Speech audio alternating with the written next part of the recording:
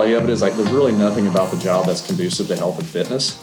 How do we undo what the job is going to do to you? Sitting, in a car for the majority of a 10-hour shift, I mean, that's a lot of seat time. That a lot of what our focus is, again, undoing, having to sit in those postures for an extended period of time. Because we do want to make sure that we're addressing the high-end, more athletic aspects of it, but also we have to remember, it's like, okay, the health is the base. Sometimes you could be asked to do these things that are highly explosive and, life-threatening, but at the same time, we got to make sure you have a good enough health and fitness that you can, withstand the stress that's placed on you in those situations. I'm Pete McCall, and thank you for tuning in to this episode of the All About Fitness podcast. That voice you just heard is the guest for this episode, Dr. J. Dawes. Before I go into the introduction for Dr. Dawes, I just want to remind you that if you're looking for resources for how you should be exercising, if you're looking for how to design workout programs or workout programs to reach specific goals, I have you covered. I have ebooks, functional core training, dynamic anatomy, and exercise for the fountain of youth. Those ebooks will help you learn important principles about exercise that you can apply right away. Plus, each one of my ebooks comes with workouts that you can start doing so you can start reaping the benefits of exercise. Please check down below in the show notes for more information or go to PeteMcCallFitness.com. Go to PeteMcCallFitness.com, sign up for my email list, and I'll send you 1 or 2 high-quality emails a month that will help you learn how to use exercise to enhance your quality of life. Now let's get back to the introduction for Dr. Dawes. Jay and I have known each other for a long time. Jay is a professor at Oklahoma State University, where he's not only responsible for educating the next generation of fitness professionals, he teaches in the exercise science and kinesiology department, but Jay also does a lot of research on fitness and exercise conditioning for law enforcement. He's published a few papers on strength and conditioning and fitness needs of law enforcement and first responders. One of the things that Jay studies is how do you fit in fitness? How can 15 minutes or 20 minutes of exercise make a difference in your health? This is a fascinating conversation about an evolving field of fitness. So here we are with Dr. J. Dawes, professor at Oklahoma State University, and we are talking about tactical strength and conditioning. One little note, the internet gremlins will get in the way, so you may hear a little popping, a little crackling at 1 or 2 points, but hey, don't worry about that. This is a great conversation, so let's get into it. Today we're catching up with Dr. J. Dawes, an associate professor of exercise science. How are you doing today, Jay? I really appreciate you taking the time to join us on the podcast. Yeah, doing great, Pete. It's great to see you, man. And we're catching up a little bit before. So now, where are you teaching now? What exactly, where are you teaching and what are you teaching? Yeah, so I'm currently at Oklahoma State University. And I say currently, like this is the last stop on the train. I've joked before that if this doesn't work out, I'm going to go to Lowe's and sell hammers or something. But this is where I will be. So yeah, I'm at Oklahoma State University. Applied exercise science program, and I've been here since 2000 or fall of 2019. And now, when did you get your doctorate, Jay? Because you and I have known each other. For listeners, Jay and I, we first met a number of years ago at one of the NSCA conferences, and so we've gone similar routes. But you went the formal PhD route, and I just haven't made the time or made that investment yet. But when did you get your PhD? Oh, man. Well, I started it in 2003 and finished in 2011. So by that point, I could have been a real doctor instead of a PhD. It was a very nonlinear process to get it done. But yeah, I mean, it kind of like you, Pete, I was a working professional throughout that time span. And, it had moved actually, but from the time I started the PhD to the time I completed it, I actually lived in 3 different states. So yeah, it was a process, but yeah, finished it up in 2011, and actually been full time in academia since about 2010. Well, talk about the life in academia a little bit, because I think people would be interested to know that. Because Jay, we have this perception of if you're a professor, and I'm not saying you're not smart, but if you're a professor that you're very estimable. But when you look at it, it can be a grind to find the right opportunity in the right school. That's what I really want you to talk about, because I've only taught a little bit. I've taught in a junior college here in San Diego. I've taught a little bit at San Diego State only as an adjunct because I don't have a doctorate. But talk a little bit about the process of what it takes to become a professor. Yeah, it's kind of interesting. So I think, initially when I started out getting the PhD, I think I had a little bit of a misconception. I'm like, man, once I get this, it's going to open up a huge market and, I'll do all kinds of different stuff, which I have been, but also as far as from an academic standpoint, I really narrowed myself into only a handful of jobs. The thing I probably didn't really recognize at that point is, okay, you're getting your degree in exercise science, but under exercise science, that's like a giant umbrella. So you've got your biomechanists, you've got your, strength conditioning people, you've got aging, and it's, there's a whole host of different things under that space. And with my primary gig being more on the strength conditioning route, a lot of programs that may not be their focus.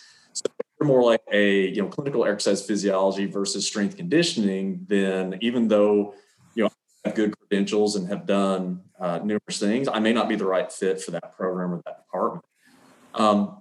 So yeah, it is one of those things where, in getting that degree, you really got to think of, kind of begin with the end in mind and go like, okay, what do I really want to be in? And, what do I want that trajectory to look like? Now, fortunately, I did find the right trajectory and the right path and the right area for me. So I said, it's like, I'm probably not very good at any one thing, but I'm a pretty good generalist. I think that makes me pretty good in that strength conditioning space and just the experience in that realm.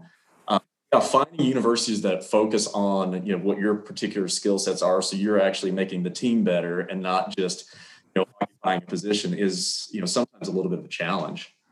Well, and then how much when you get into that position as a professor, is there pressure to publish and do research? Is there kind of like, what have you done? What have you done for me lately? Because I think, and I'm not knocking that, right? Because universities, part of what I've seen, Jay, is that as a full professor, or as even an associate professor, you need to get grant money coming in to fund the lab. You need to get grad students that come in that go into the program. So part of it is you're recruiting into grad students. And so what is it? Do you feel, the reason why I want to say this is because one of the biggest things in our industry, Jay, is fitness. Is people get into fitness because they don't want to do sales. People think that I'm in fitness, I don't need to do sales. But what I want to what I'm trying to point out is that almost everything is sales, because even as a professor, you need to sell your program to incoming students or to potential students. You need to sell your research to people who are going to fund that. I mean, am I wrong in that? Is that incorrect? Nope, that's 100% accurate. And it's really funny. So back, in the old golden days, like when I owned my own training facility, I was talking to somebody who's one of my clients. I'm like, yeah, so, my biggest challenge, like I'm not really a salesperson. And they go like, oh my God, you're the biggest salesperson I know. And when they said that, like at first it was kind of like almost offensive, like it was like a bad thing. And I said, I don't really consider myself a salesman because I think everybody has that negative connotation, like the used car salesman guy who's trying to sell you something you don't want. You believe in what you're doing, you talk to people about it, you share that information, like that's sales. I'm like, oh, that actually makes sense. So the thing that, from the academic perspective, it's not dissimilar to any other area. I mean, basically, you need to be able to kind of justify why you're doing what you're doing and that it makes sense and that there is somebody out there who's going to benefit from that product or whatever you're trying to create. With academia, basically my job consists of three major areas. So currently, 50% of my job is teaching, 40% is doing research, and 10% is service. And like I said, if you look at different universities, those ratios may get skewed a little bit. Like at the previous universities I was at, it was 40, 20 for the service. And then also based off of what your skill sets are, you can actually negotiate with the university and say, hey, you know what? I'm a better researcher than a teacher. So I want 60% of my time to be done doing research and, this amount to do teaching and service and vice versa.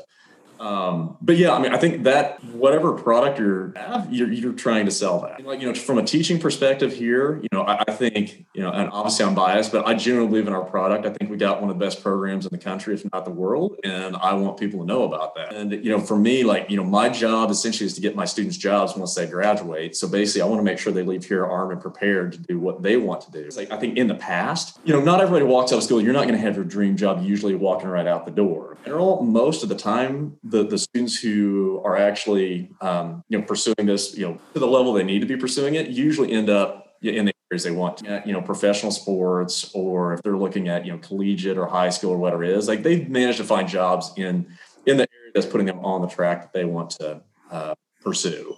So, yeah, I mean, and I think, because you were talking about like from the grant perspective, that's a funny game. As far as like applying and trying to get grants, because really like what you're trying to do is you're trying to sell the funding agencies on what research you're doing, and that it's going to have a bigger impact that not only is going to benefit the individuals that read that research, but also that it matches and aligns with what the funding agency's purpose and goals are as well. What's that old saying? Like sales is the second oldest profession on first. Yeah. So but it's really, it's, if you believe in what you do and you want people to genuinely get benefit from it, there's absolutely nothing wrong with it. So.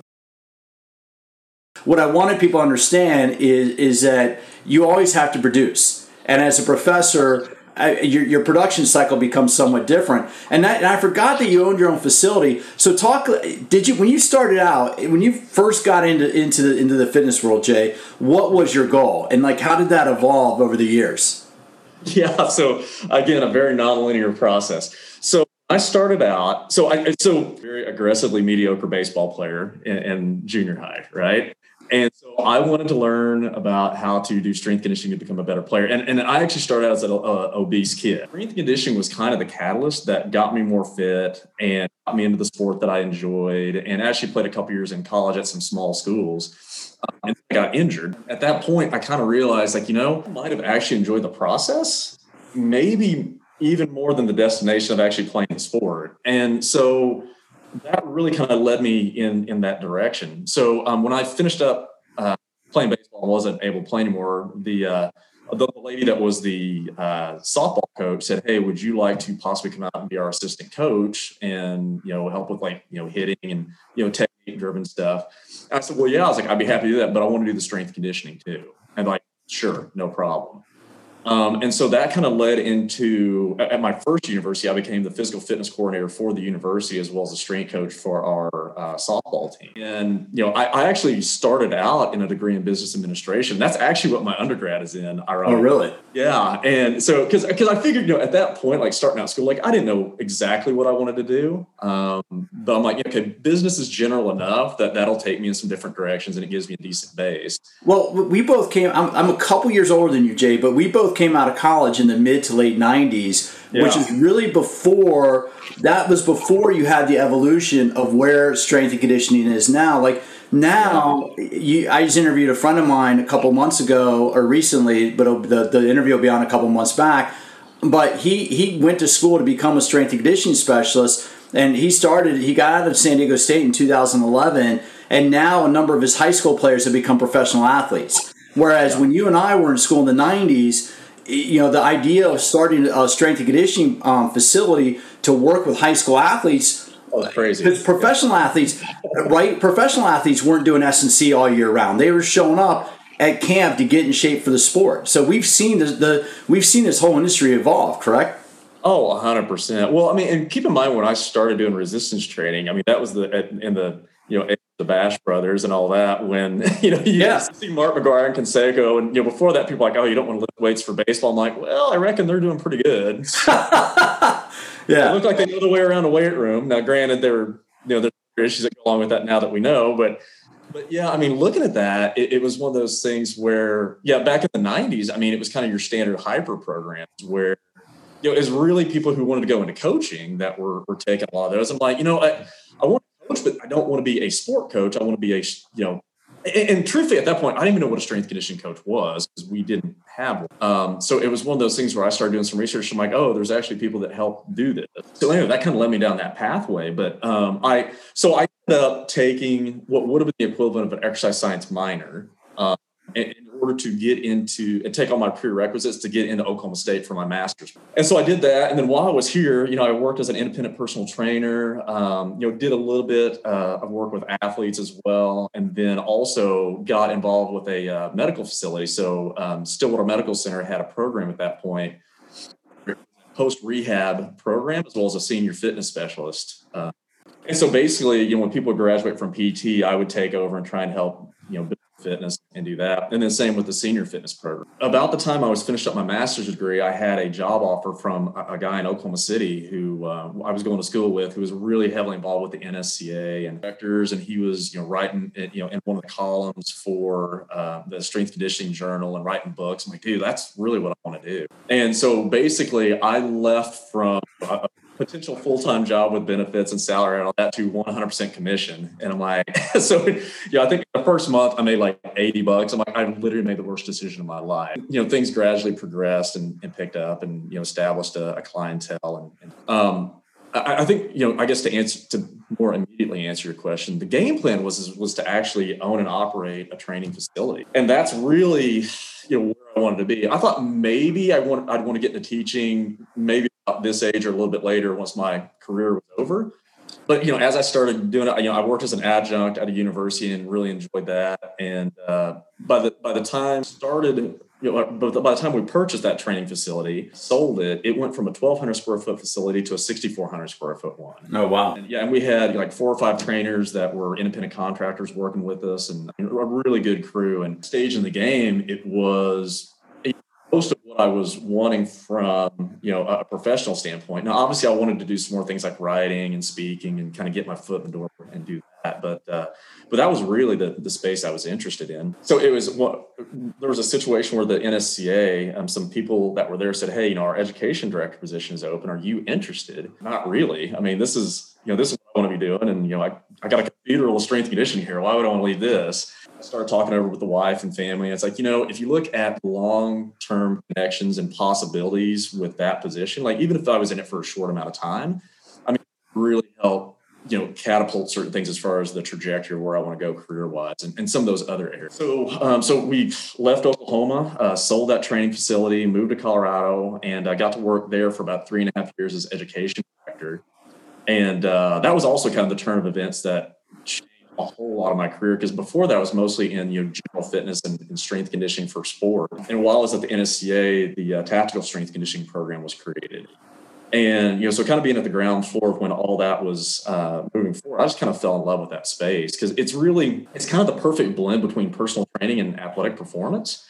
And there's that term, the tactical athlete, which really is more of an aspirational concept, because we have individuals that have to do very highly demanding physical job tasks, but may not be as athletic as we like.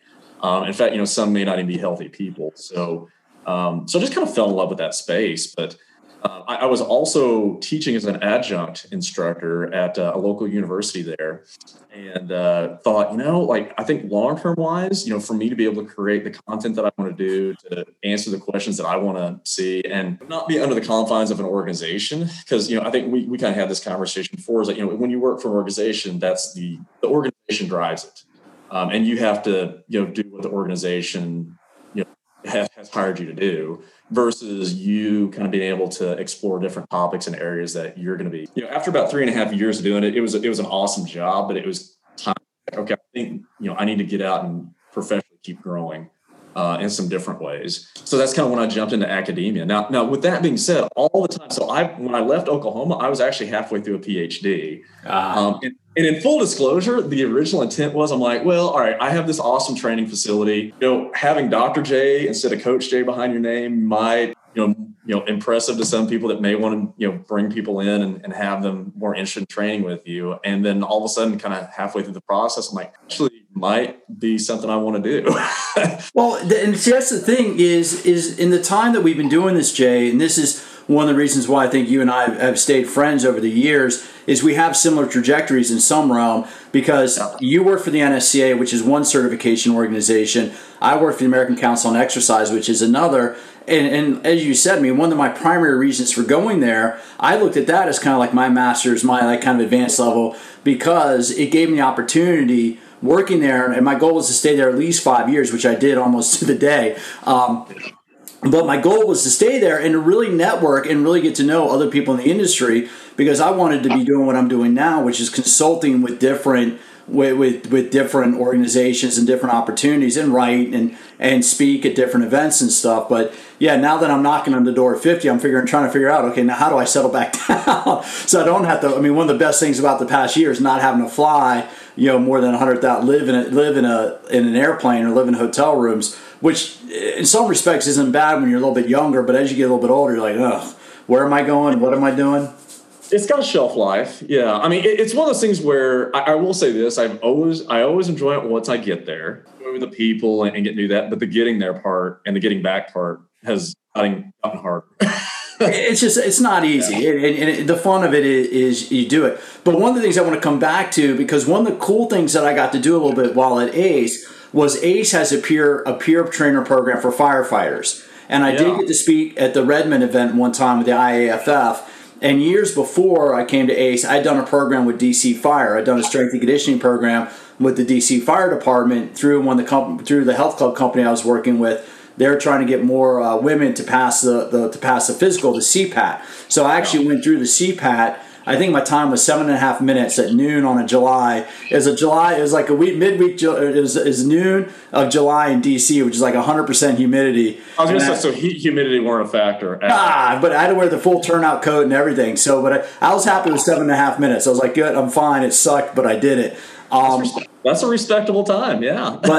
But let's talk a little bit about this whole evolution, because you mentioned, NSCA came out with a tactical strength and conditioning coach. And I think a lot of people don't realize, because you're right, we have this perception of like cops and firefighters being weightlifters, but really, what does the term tactical athlete mean? I mean, why should somebody who works as a first responder, whether it's law enforcement, military, or in an ambulance crew, an EMT, why should they be training like an athlete as opposed to a bodybuilder? Yeah, no, and that's a great point, Pete. And I think, the gist of it is, if you look at the occupational tasks that they're responsible for performing, I mean, there's a lot of similarities to what high-level athletes have to do on the playing field. This is usually like, what are the stakes involved? Because, I mean, they're playing to protect the public and their own personal safety, or the safety of those around them. And like I said, I mean, in those situations, their life is in significant peril. So it's one of those things where there's so much overlap between, what they have to do from the, running to, getting over barriers, dodging, weaving, going hands on with an individual as far as defensive tactics, goes up, several flights of stairs. And, it's a very, very physically demanding job. But I think the thing that's paradoxical about, and this kind of feeds into what we were talking about earlier, is, as I've gotten older, like, things haven't become easier. I like I said before, I can still do everything I did when I was 20. It hurts more and takes a lot longer to recover. And I think that's the trick is, when you're talking about training athletes, we have certain parameters that have been set forth for training, in that space, but realizing that a lot of these folks are being asked to do physically demanding activities, but don't necessarily have the base of fitness and or the repetition and skills that certain elite level athletes have on, the basic fitness attributes, right? So your strength, your power, speed, acceleration. So really, I think, initially when the tactical athlete, or when the TSAC program came out, I think initially my thought was like, hey, here's who's kicking down the door and, shooting the bad guy and saving the baby and, all that stuff. And then you go and start working with agencies like, there's certainly those people out there that, are insanely fit individuals. Some of the most fit people I've ever met are in, fire and law enforcement. There's certain individuals where, I mean, they struggle just in life, just being healthy human beings. And so that, I think that it speaks, I mean, it's funny because I always feel bad when I say that, but I mean, there's a huge dichotomy. We had one training academy where we had an individual jump 31 inches and another jump 3. But that's a major. I wouldn't have believed either one if I hadn't seen them both for myself. So, but that becomes a major issue in recruitment, right? Because and that's where Greg Cook's functional movement screen has become so instrumental, because because you understand that they go through such a rigorous training process that they could get injured and wash out of the academy or wash out of the training program at a cost of tens of thousands of dollars to the agency. And I'm thinking of like maybe in terms of military, because I know certain special operations units now won't recruit you, or you can't even go into the recruitment class unless you don't get a certain score on the FMS. But why? I mean, how is this tactical athlete? How has that changed in your view, as somebody as an outsider who studies this? Has that been good? Has this transition towards the tactical athlete and tactical conditioning. Do you think that's a good thing for these services? Yeah, I mean, I think it's a great thing, but I think the hard thing about it is it takes people who are, well-versed practitioners who understands that even though here's our aspirational concept, everybody's an individual. And, we're trying to move that needle and move you along that continuum of, your ideal occupational readiness level. But there's going to be a lot of things that may create stopgaps along the way. If you don't have a good requisite of just general fitness, then that's going to impact your occupational performance. I think that's the thing, is just recognizing that, we have kind of an ideal scenario of what we'd like people to get to, but realize that probably one of these things is just keeping moving that needle toward realizing that some people may never get there, but, are they going to be better than they were? And can we help agree and, things like that. And I think, probably one of even the bigger issues. It's funny because I've kind of come full circle on a lot of stuff where colleagues the other day kind of outed me. You say you're a performance guy, but really you do more public health. I'm like, no, I don't. Like I'm a performance dude. Like that's my thing. And then she goes, hang on a second, listen to the things that you're saying. And then I kind of sat back and like, public health. But let's take a look, because let's look across, when we look at law enforcement and fire departments, from the stats that I've seen, Jay, from the data, and you're one of these people out there collecting the data, so you know this firsthand, but from what I've read just in the journals, is that one of the number one issues is like heart disease. Is you get cardiometabolic disease, you get diabetes, you get heart disease, because let's face it, despite what the cop show on TV, despite what we see in the movies, a large majority of time in these occupations is spent sitting. Right? Yeah, it is. Well, and I think that's the reality of it, is like there's really nothing about the job that's conducive to health and fitness. How do we undo what the job is going to do to you? Sitting, in a car for the majority of a 10-hour shift, I mean, that's a lot of seats. That a lot of what our focus is, again, undoing, having to sit in those postures for an extended period of time. Yeah, like I said, it's funny because we do want to make sure that we're addressing the high-end, more athletic aspects of it, but also we have to remember, it's like, okay, the health is the base. At any given time, you could be asked to do these things that are highly explosive and, life-threatening, but at the same time, we got to make sure you have a good enough health and fitness that you can, withstand the stress that's placed on you in those situations. Because and a lot of the research we're doing, we're doing occupational training scenarios. We actually did something with our fire department the other day. We looked at air management training, where they go in and they perform a series of occupational tasks, and then they training themselves to get control of their breathing to make sure that they don't use up the full tank of that they have of oxygen. And, we were seeing that about 55% of the time, their heart rate zone is in that top end. So they're between 91 to 100% of, what their age predicted max heart rate is. And we had a couple people that were breaching their, theoretical max. So that's the thing, is that, you look at that and go like, okay, for somebody who is, healthy and fit, like that's a challenging workout. For somebody who's unfit, that can be deadly. Well, and that's with fire services. I think one of the number one issues is sometimes on certain scenes, you have an older member of the service go down with a cardiac issue. So you have like a team that are like trying to fight, they're trying to work the scene, and then you got part of the team that have to deal with somebody who's on the ground having a cardiac. I mean, am I wrong in that? In what I've read? No. Not at all. And I think that's the thing, is that, when you talk to folks that are doing those jobs, none of them ever want to be burdened on their fellow officers or their colleagues. So challenges, you don't ever want to be that person for a lot of reasons. So, because at that point, when you're attending to a fire or something else, like that's the primary task at hand. You don't want to add another variable to that makes it more of an issue. So. Well, and real quick, as you're talking about like this occupational need, I got this funny vision, Jay, of somebody in a patrol car. It could be male or female. Somebody in a patrol car. They have to get out of the patrol car. But yo, time out. I got to get my movement prep on. Hold on. Let me get a quick little movement prep. Let me do some little dynamic warm up. All right, game on. Let's go. They don't have that opportunity. So, I mean, what in your mind, in your experience, what's been the biggest challenge for first responders? Is it making time to exercise? Is it doing the right exercise? What's been the biggest challenge for people working in that situation? I mean, honestly, and I think this is the funny thing, is like in some ways they're unique in what they have to do, but otherwise they're just, they're human beings, right? So like all of the challenges that they have, that grown men and women have as adults, they have as well. So training tend to be things like time and resources can be a challenge as well. But it's probably, that's the biggest thing is like when you look at all the amount of time they have in a day, they've got families, they've got commitments outside of their job. It's one of those things where eating for that time for them to dedicate to their health and fitness. Other aspects of that too is like, depending, shift work, it's so challenging from a, health standpoint. Just if you look at, sleep patterns and then, in the morning, like there's not a lot of great healthy choices to go, find food selections and things like that. So, if you don't take the time in advance to kind of prepare and get a game plan for what you're going to do and maybe have, healthy food available, then you're going to tend to gravitate to things like the gas station and picking up whatever you can get. Unfortunately, in a lot of cases, you got businesses who are very kind and well-intentioned, but they'll give them free hot dogs and, burritos. It's like, that's literally undoing everything we're trying to do. But I mean, the heart is there and it's very kind that they're doing it, but it's just like, it's like, dude, throw a deli sandwich at them or something instead. But well, a friend of mine once called it in a different context. He called them accidental donuts, right? I mean, you didn't plan on having that donut, but you go in for a cup of coffee, and these guys, I mean, again, they might be going in for a cup of coffee at whatever time in the morning, and if somebody says, hey, how about a donut or two, it's kind of hard because sugar's a drug, right? That's like saying to a heroin addict, here's some free heroin. I mean, we all know you can have that best intention, but if you're hungry, you're tired, and you see that free glazed donut there, I mean, that's like smacking the vein.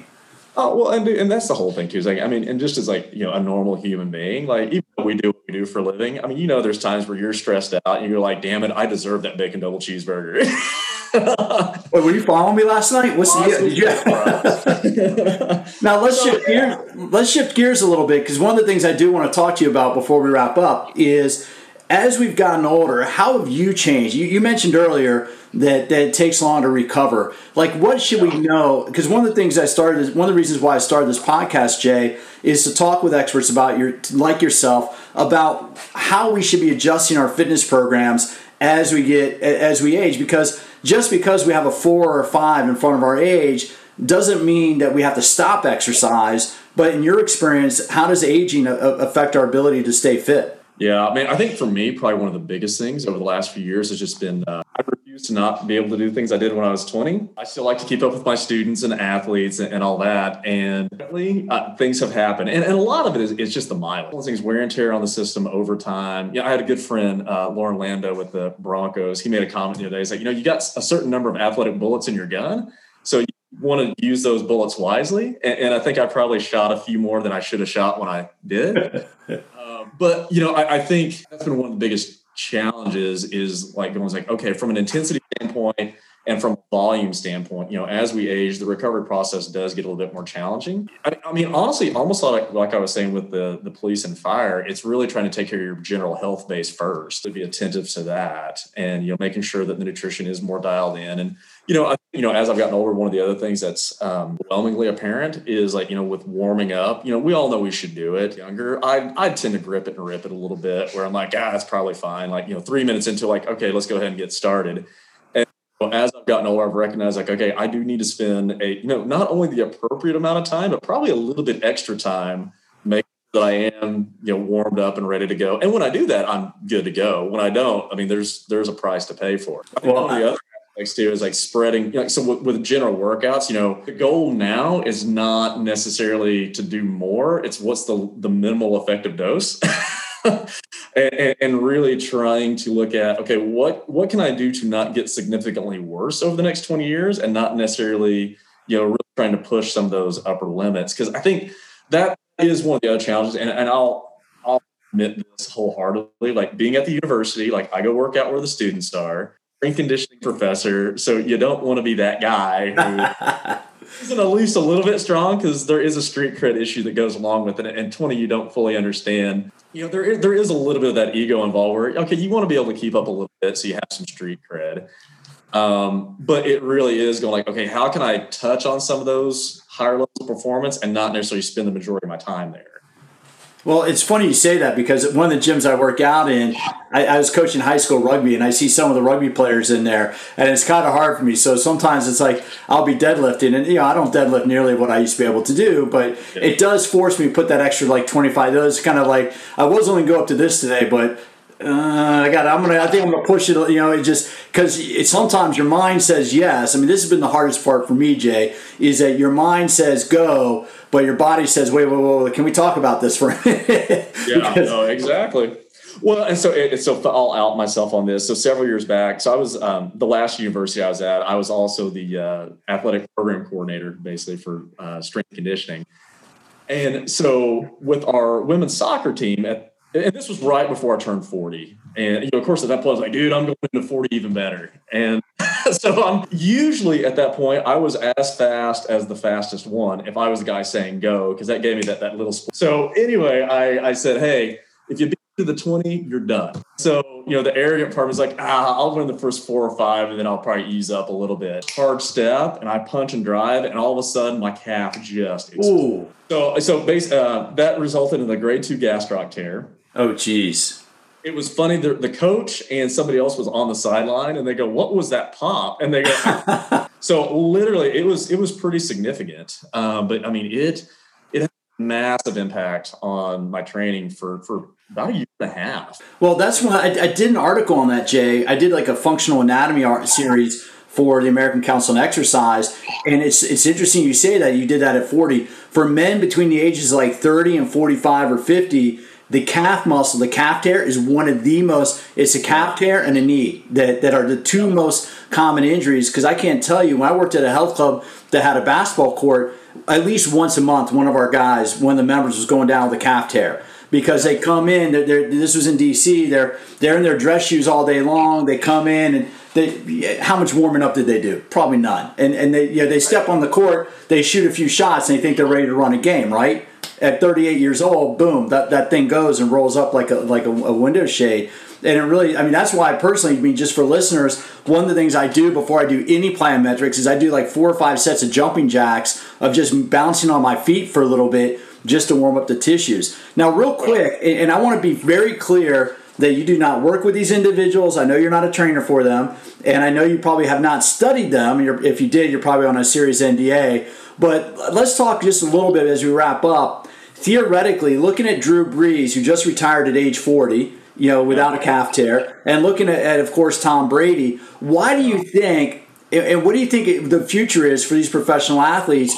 Because now, as we said, 20, 25 years ago, pro athletes did not train year-round, let alone have a nutrition coach, a sleep coach, and all that stuff. But what do you think the future holds for pro athletes who make a priority like Brees and like Brady? Yeah, and like you said, Pete, those guys are phenomenal. Especially at Brady's age. I mean, we're tracking pretty close to the same age, and I can't even fathom tackle to the ground on a regular basis. So it's pretty remarkable they've been able to do what they've been able to do for as long as they have. But I think it's a combination of a lot of things. I mean, I think it's definitely within the area of conditioning, nutrition, exercise science. We've improved leaps and bounds from where we were 20 years ago, are more in tune to recovery and, some of the things, really taking care of their body versus just going grinding out, more and more work.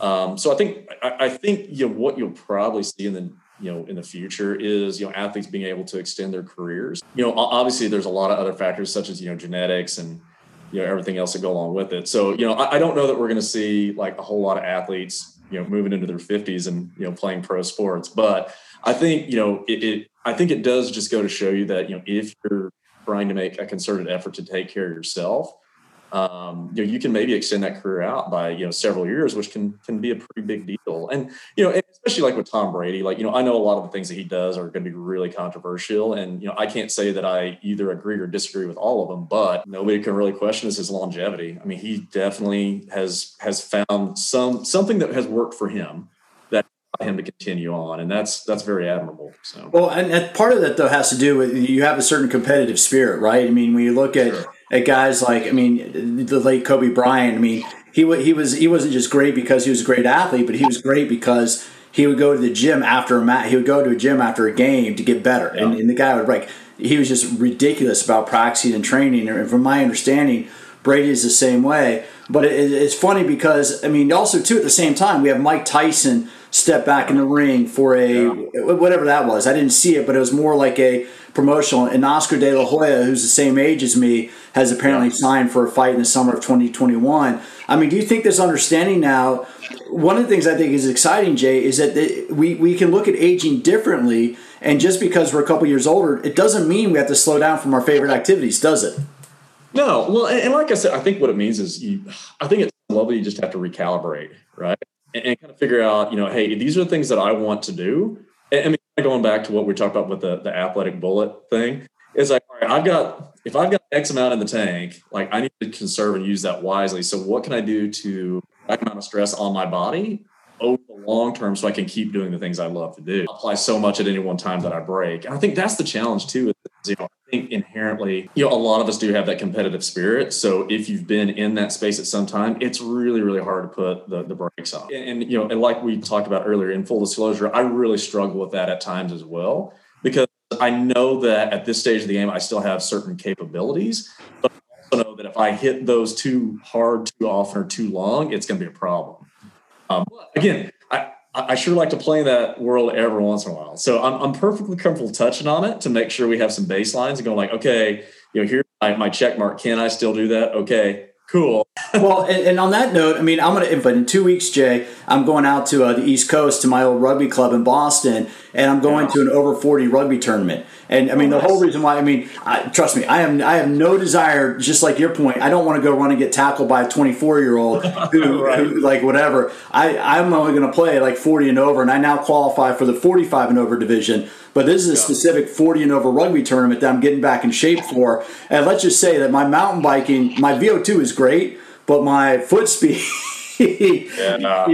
that's where, but that gets to specificity, right? Is like for the last few weeks, I've been riding my mountain bike 2 or 3 times a week. My VO2 is great, but the impact forces and the reactivity is like I haven't been making lateral cuts. I haven't been doing forward or reverse, and I'm having to go slow because, like you, I know what could happen if I try to push it too fast, too quickly. With that, now, real quick, one of the things that's changed over the last number of years that we've been in business, Jay, is our understanding of recovery.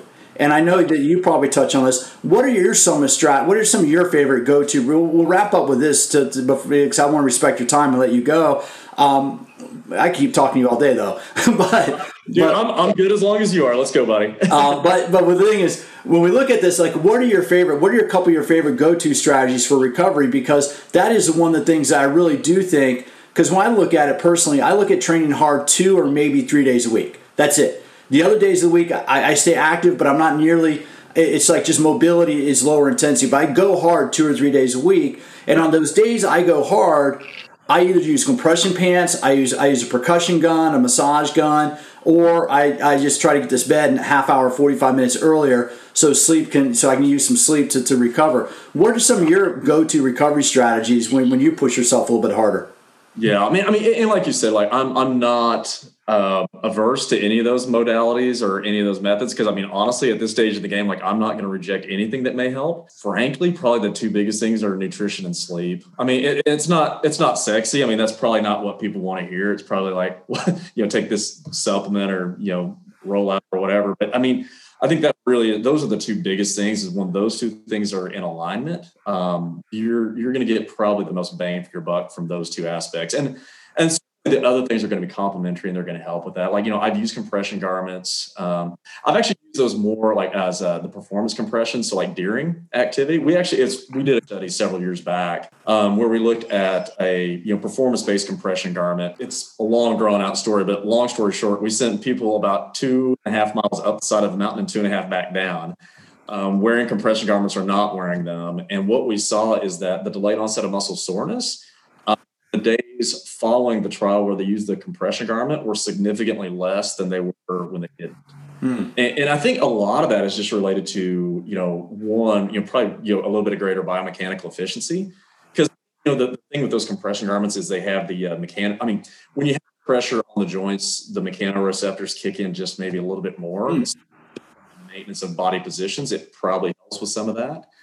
But long story short, obviously the ability of it to pump blood back up to the heart and whatnot from the extremities. But Long story short, I mean, I think those are certainly great options, with foam rolling, using, myofascial release, or I mean, really self-massage is a lot of, for certain individuals, that's really beneficial, which is the funny thing. And I think that's kind of the funny thing with, recovery in general. It's usually kind of the individualized strategy about, what's going to work best for you, what you enjoy. We've used contrast therapy. So like cold plunges to hot to, active recovery in a pool. But I mean, if you hate being in cold water, you're probably not going to do it. So, well, yeah, theoretically, I know, like I've read the research on cryo and I know the benefits of cold, but I have to tell you the toughest thing I've ever done is sit in a cryo chamber for 3 minutes. I was crying after 60 seconds. I was like, get me out of here. Yeah, I worked with a SWAT team one time, and they all had a membership at this one health club. And so they had a cold plunge, a hot tub, and a pool.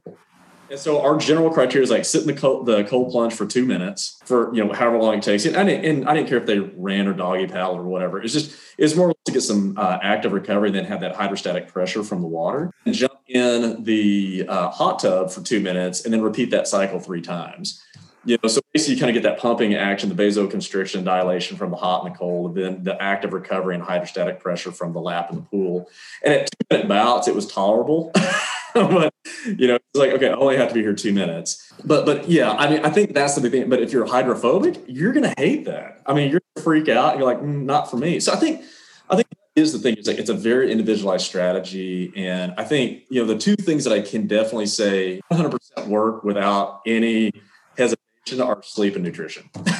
Well, it's so funny, Jay, because you just, like, I've talked to strength coaches on here, and who was it? Todd Wright, who was at Texas. He was a coach at Texas. He was with the 76ers. I think the last I heard was with the Clippers, but I don't know if he's still with them. But he's an S&C coach for basketball. But that was his number one. I asked him his number one recovery thing. It was like sleep, and that's been relatively consistent. In nutrition, we know you have to replace carbohydrate and repair protein. Now I know I want to have you on here to geek a little bit, but you do have a couple books out. What are your books on? And I mean, because I use, I mean, that part of what I'm basing my training on for rugby is your one book on speed and agility training. Yeah, man. So there's a handful. Maximal interval training that we have out, which was a really cool project. So John Sissick out of Texas, he invited me to work on that project with him, and was just so incredibly knowledgeable and such a great coach. So that one's out there. That one is more of a kind of a holistic program, a lot of different aspects for a lot of different types of individuals, and a lot of different modalities that you can use as well. So I mean, we have everything from body weight training only to using like non-traditional implements like sandbags, water-filled Swiss balls and stuff like that. And then several years back, I got to do a book on TRX. So it was the complete guide to TRX training. So that's one that's out there as well, which was a really fun project because, the TRX was, it's something that we've used pretty extensively over the last 10, 13 years in almost every one of our either general fitness or athletic development training programs as kind of a part of the training program. I think that was the key, is like, it was something we always use as part of the program. Very rarely was it the only thing we used, but I think last year with the pandemic and some of the restrictions we had and some of the issues that we faced with access to equipment, it really stressed even more how much that tool can be used and just all the things that you can develop with that as far as, improving health, fitness, performance, and just, staying in general good condition. And then, like you said, there's the book on developing speed and agility, or agility and quickness with the NSCA. So I was an editor on that book. We got our second edition out now. Okay. The first edition was fantastic. The second edition, in my opinion, is even better because I think we know more now. Yeah. I always need to go. Now I need to go buy another, because I don't know about you, but I always update whenever a new edition comes out. Like I just bought Brad's book on hypertrophy, and I updated the Zats. He knows a few things about that. Yeah. What's that? Yeah, he's relatively competent in that area. Well, no, but I mean, as geeks, we always update our library. But I have to say that I'm a huge fan, and that's one of the things, Jay, is I might train heavy with weights one day, but one of those lower intensity workouts is TRX, where I love doing is there's a park down the street from my house. I'll throw a TRX in a backpack, walk about 2 miles, hang it up when the kids aren't there, hang it up from one of the swing sets, and I'll do like a 20-minute body weight workout. And in my mind, that's like you call it a mobility workout, call it active, whatever you want to call it. I'm moving, but I'm not overstressing the system. No, absolutely. And I think that's kind of the benefit of it too, is like, when I travel, I mean, that's something I can throw in a suitcase really easily and still work out. And, I think, that's the key is, it's not going to be, obviously if you're trying to work on certain goals, it may not overload the system enough to where you're going to achieve certain things, but it's certainly enough to help maintain in a lot of areas. And that's huge. And that's what you want when you're traveling. That's exactly what you want, is you're not going to grow, but you need to maintain. Well, Jay, I really appreciate your time, man. Dude, I love catching up with you. You're one of my favorite guys, and I've had you on my list for a while to talk to on the podcast. And I'm gonna circle back, and especially because you don't go back to school for a while. I mean, do you have any travel plans for the summer? Are you guys gonna catch up on anything? Yeah, no, it's going to be kind of off and on here and there. So we have a grant with FEMA that we're to do some firefighter wellness courses. So we'll be doing that. And then the NSCA, there's a couple of tactical strength conditioning courses that I'll be looking at trying to work with as well. So yeah, there's going to be a handful of travel opportunities and things like that coming up. But yeah, man, Pete, I would be honored to have a chance to talk to you again and catch up. And yeah, the way I can. Well, and then I'm going to follow up with you again offline just to stay in touch, man. I always enjoy the conversations. Well, Jay Dawes, Associate Professor of Exercise Science at the Oklahoma State University. How are the Cowboys going to do this year in football, do you think? I always assume they're going to be champions. So until proven otherwise. Hey, man, well, this is perfect news. I appreciate your time, man. We'll talk again soon. Thanks, Pete. See ya. That was a fun and fascinating conversation, and I love this field of tactical strength and conditioning. And to be 100% honest, if you gave me the choice of going and working with a professional football team or professional athletes and working with the military or law enforcement community, I'd prefer the latter. Right? Because when you look at athletes, if you look at professional athletes, the one caveat I'll make is if I ever got the opportunity to work in professional rugby, I'd go do that. I'd jump at that. That we now have a professional rugby league here in the States, Major League Rugby. If I had a chance to go do strength and conditioning with one of those teams, I would do it in a heartbeat. But otherwise, all the other sports, nope, don't want to do that. I'd much rather work in tactical fitness because this is selfish. I mean, I've said this before. You may have heard me say it. Heaven forbid I'm ever in an accident. Heaven forbid one of my family members, one of my loved ones, a good friend is in an accident. I want the people showing up on the scene to be able to work that scene to the best of their ability with a minimal risk of injury. And I mean that. That's why this is such an important field. You may think about that, those guys. No, I mean, those men and women that are out there, whether they're in law enforcement, whether they're firefighters, whether they're EMS, whether they're military, they have a very tough and challenging job. They have a very physically demanding job. And it's not like a sports league where they play for a few months and get a couple months off, or they have a lot of dedicated resources to help them get fit. It's only been the last maybe 10 or 12 years that a lot more departments have been putting a lot more resources into understanding how to use exercise and how to use fitness to keep their members on active duty. I want to give you a little insight into this. I want to give you a little insight into what it goes into fitness and health and conditioning for the people that take care of us. So Jay, a huge thank you for your time, and a huge thank you for all of you for listening to the All About Fitness podcast. If you like the podcast, rate, review it, share it with your friends. If you have any comments, please send them to me, pete@PeteMcCallFitness.com. That's pete@PeteMcCallFitness.com. And as always, thanks for stopping by. I do look forward to having you join me for future episodes of All About Fitness.